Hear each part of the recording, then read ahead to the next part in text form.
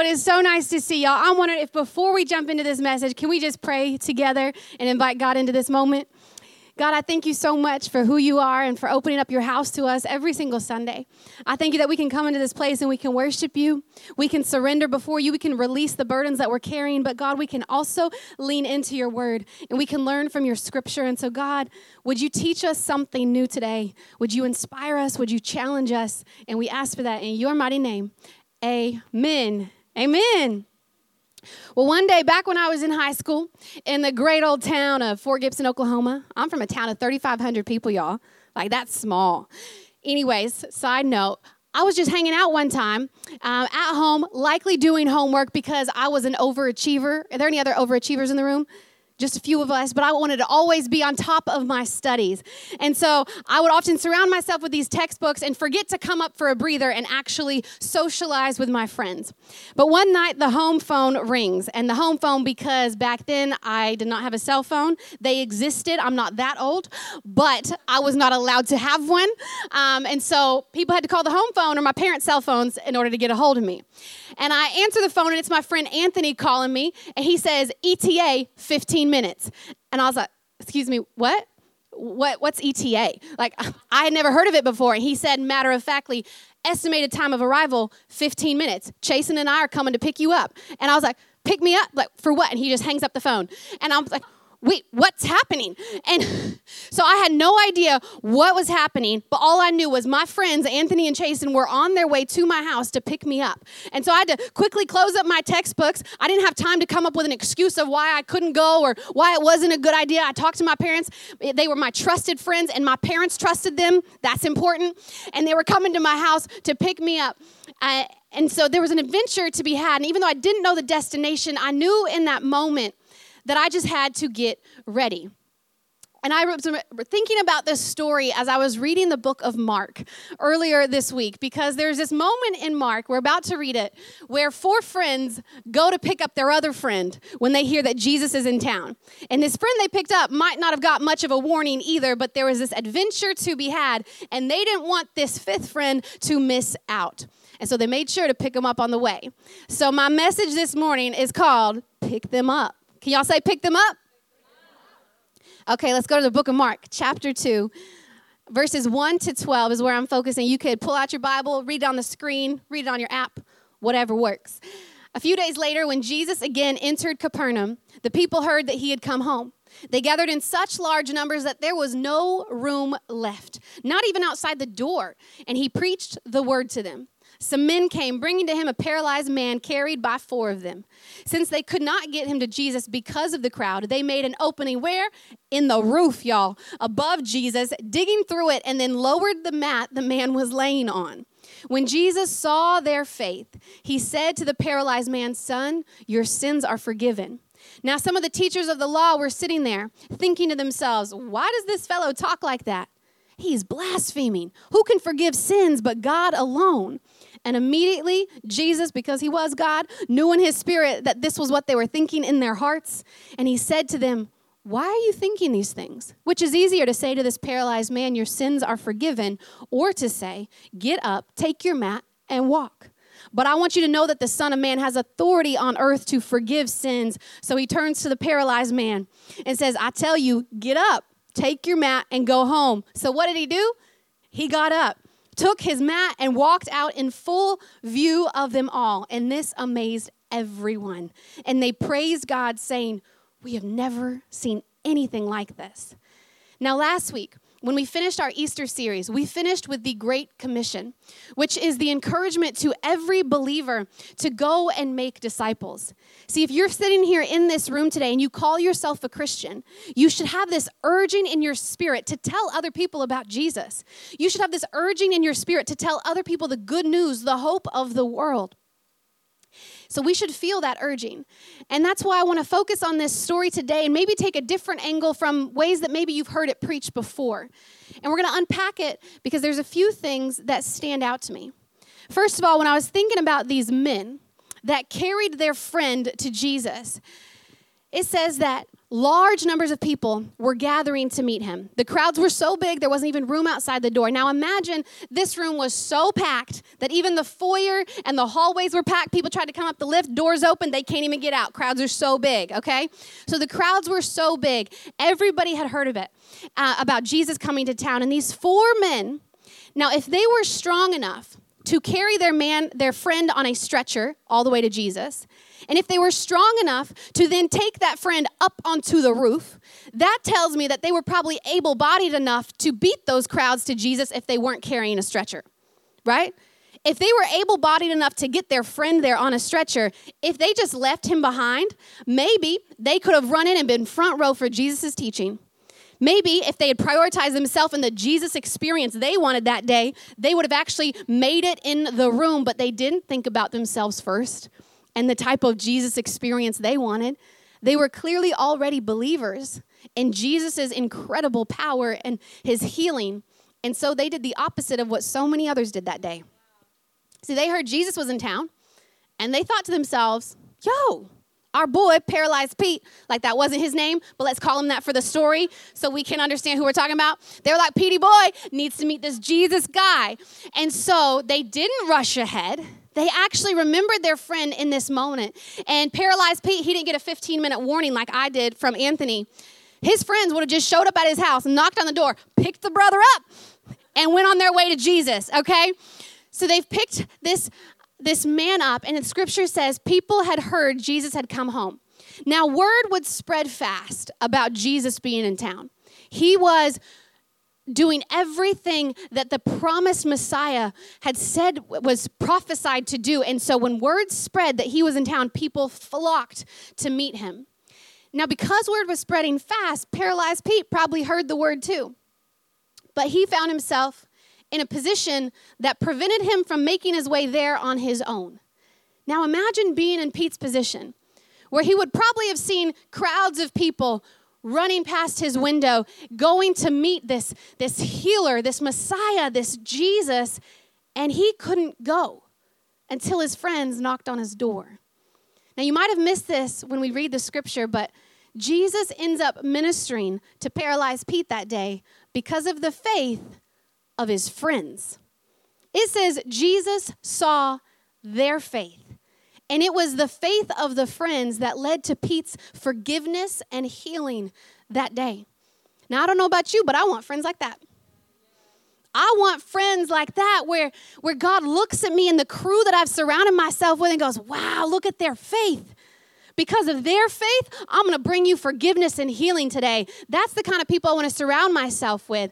And thankfully, over the years, I've been able to find those people. But I'm wondering if you have friends of faith.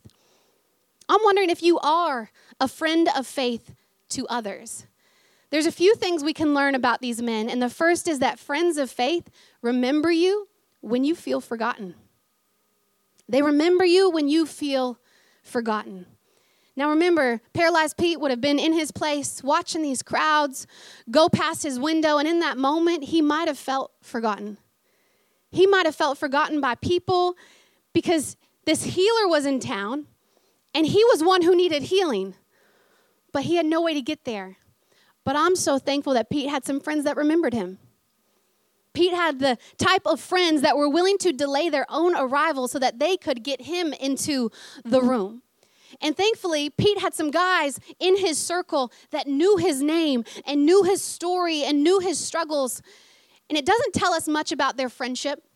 But when I read this, I would like to think that there must have been some deep level of friendship here.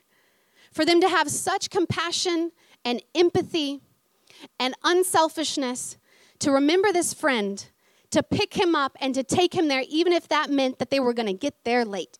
See, I thank God that Paralyzed Pete was not Isolated Ivan or Shut-in Shane or Hermit Hank who just pushed people out. I thank God that Pete was actually willing to have the courage to be vulnerable in front of people and let people know his name and his story and his struggles. He didn't allow his condition to stop a friendship from happening. Have you allowed people to know your name and your story? Have you had the courage to be vulnerable with a few people and actually let them know what you're struggling with? Now, if I'm going to be real frank and honest right now, it is hard for people to remember you if you never allow them to know you. It's hard for people to remember you if you never allow them to know you. How are the friends of faith supposed to know when to pick you up if you don't actually let them know what you're struggling with?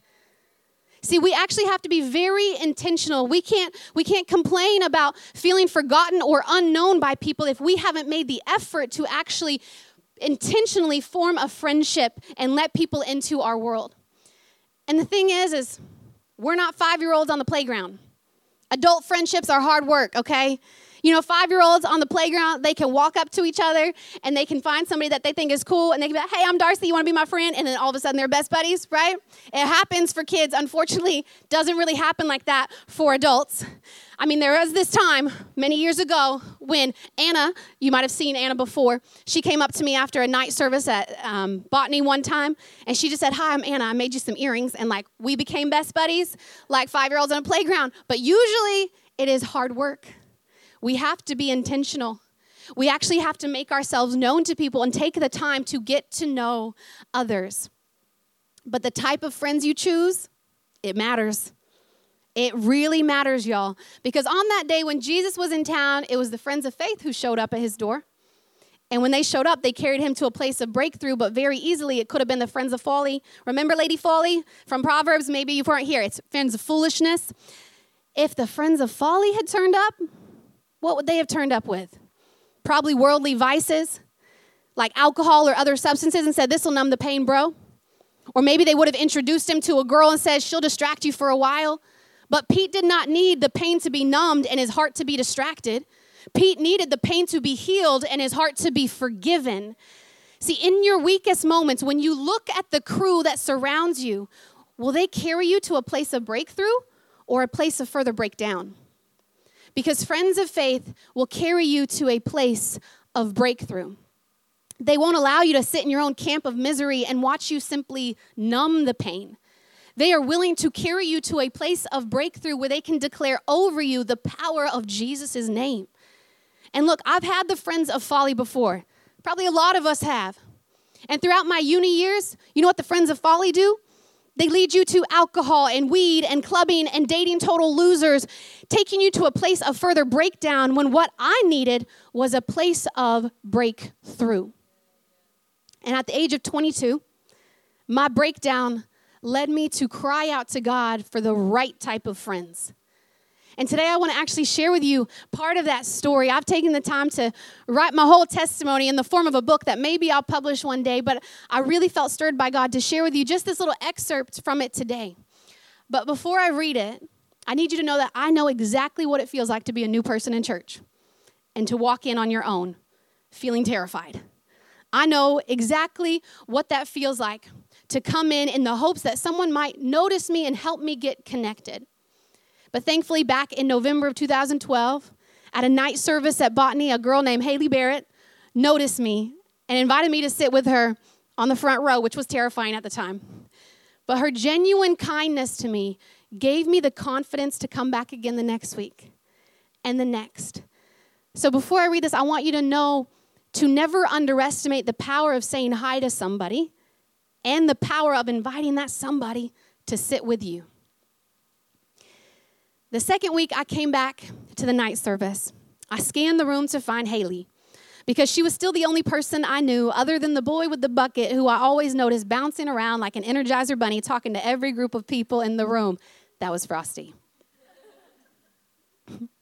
Haley welcomed me to the front to sit with her again and then offered to connect me with another American after the service.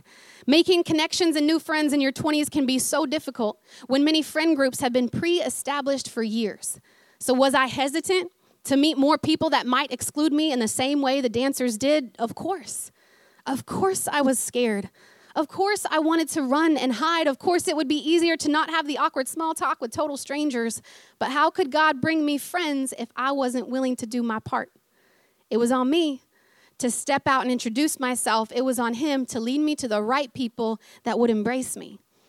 When the service ended, Haley took me immediately over to a group of friendly faces that were gathered in a relaxed huddle across 2 rows of chairs. Darcy, this is Clement. He's American too, and he can introduce you to his life group. Clement, this is Darcy, and she's new here.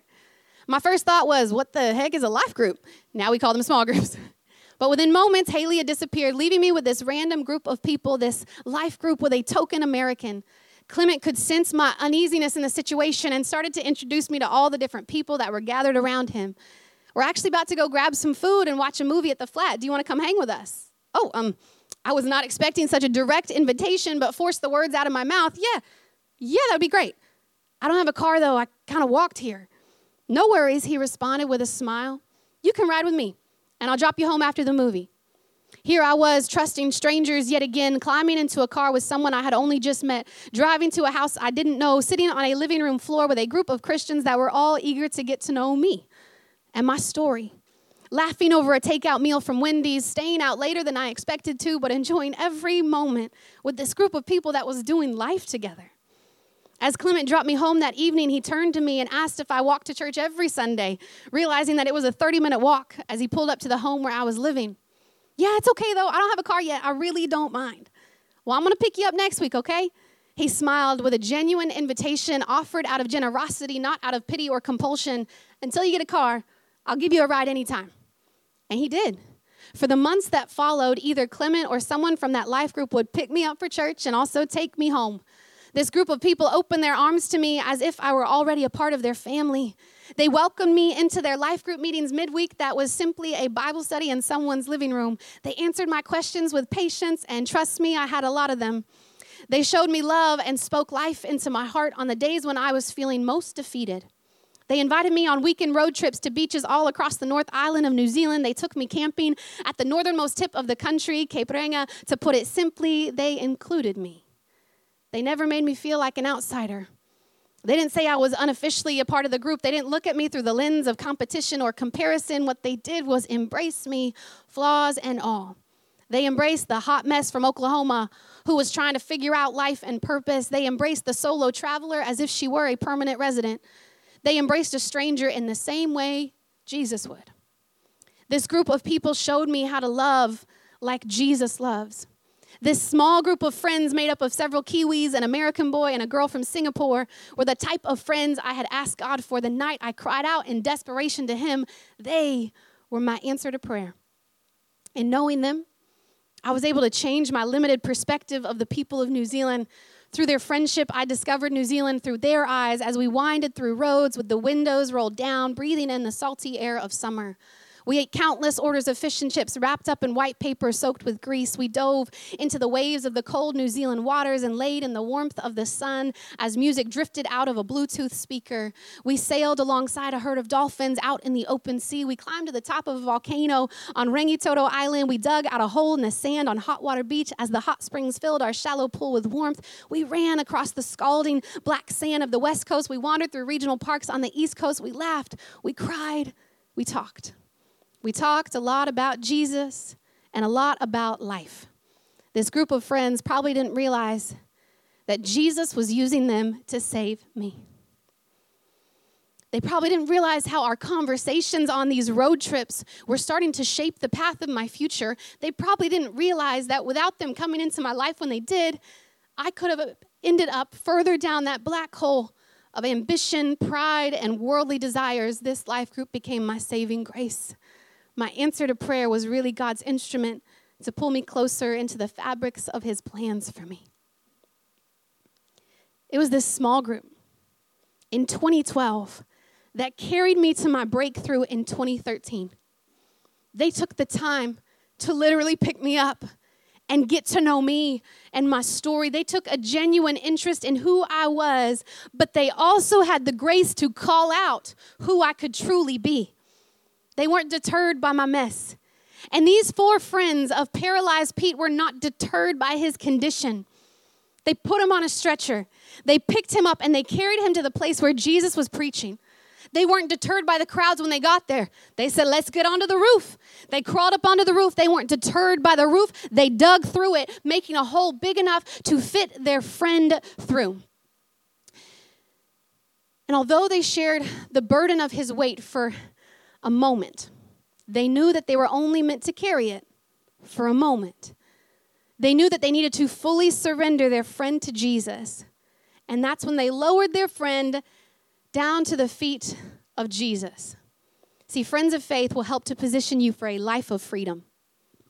They'll help to position you for a life of freedom. When paralyzed Pete found himself at the feet of Jesus, he was all of a sudden in a position for breakthrough. All of a sudden, he was in the perfect position to experience a life of freedom. And two things happened in this moment. First, he found forgiveness, which was an internal healing of the heart that had eternal impact. But secondly, he found healing of his body, which was external and visible with an earthly impact. But he found that how? Because of the faith of his friends. His friends. Y'all need to hear this. Who you build friendships with, it matters. Who you start a relationship with, it matters. Who you choose to marry, it matters. Who you choose to have in your corner in this life, it matters. Because when you find yourself in a paralyzed condition, and I'm not talking physically, you might all of a sudden find yourself with a paralyzing mentality or a paralyzing circumstance at work or a paralyzing sinful habit that you just can't break. In those moments, where will the people closest to you carry you? Will they carry you to a place of breakthrough or to a place of further breakdown? Will they help position you for a life of freedom or just help you numb the pain and distract you for a while? When you look at your friends, if you can't call your friends friends of faith, I suggest finding some new friends. Friends that care about you, not in just this earthly life, but also you in eternal life. And if you need friends of faith, then you 100% need to get into a small group. Why? So that somebody in this church can know you by name. So that somebody in this church family can invite you into the family. So that somebody in this church can take the time to get to know your story. There are friends of faith in this room that would love to embrace you, but you have to do the brave thing to make yourself known. It takes bravery to actually go into the guest lounge by yourself and say, hey, I'm new here. I just wanted to introduce myself. That's exactly what I did back in 2012. Guess who the second person I met at church was in the guest lounge? Frosty, married that guy. Here we go. Go to the guest lounge, y'all. Find yourself a spouse.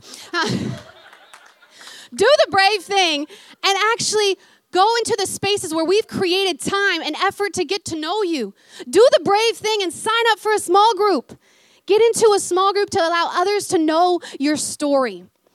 You can't complain that nobody knows you here if all you do is show up when worship has already started and leave right when the service finishes.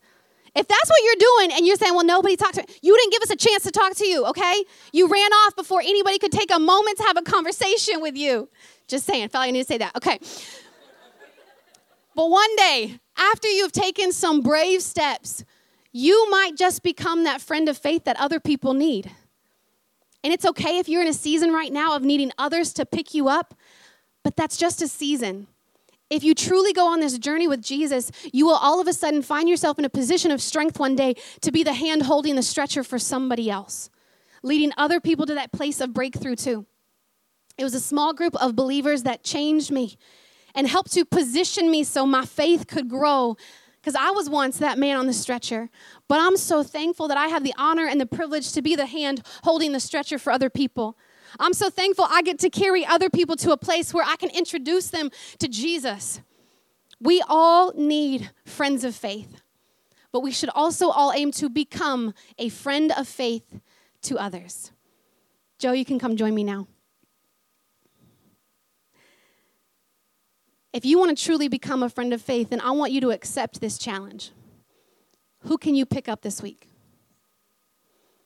Who could you pick up this week on your way to church? Who's that person that you know is feeling forgotten by God and others? And could you pick them up? Who could you pick up for small group? Who could you pick up for a coffee and take the time to get to know their story? Who could you pick up for the EW night this coming Friday where all the ladies are getting together? Who could you pick up on your way to Oxygen Youth? Who could you pick up for the young adults hangout? Who could you pick up and be a friend of faith to them? Because if you could remember those ones that are feeling forgotten by God and others, you might just be the one to help carry them to a place of breakthrough and position them for a life of freedom.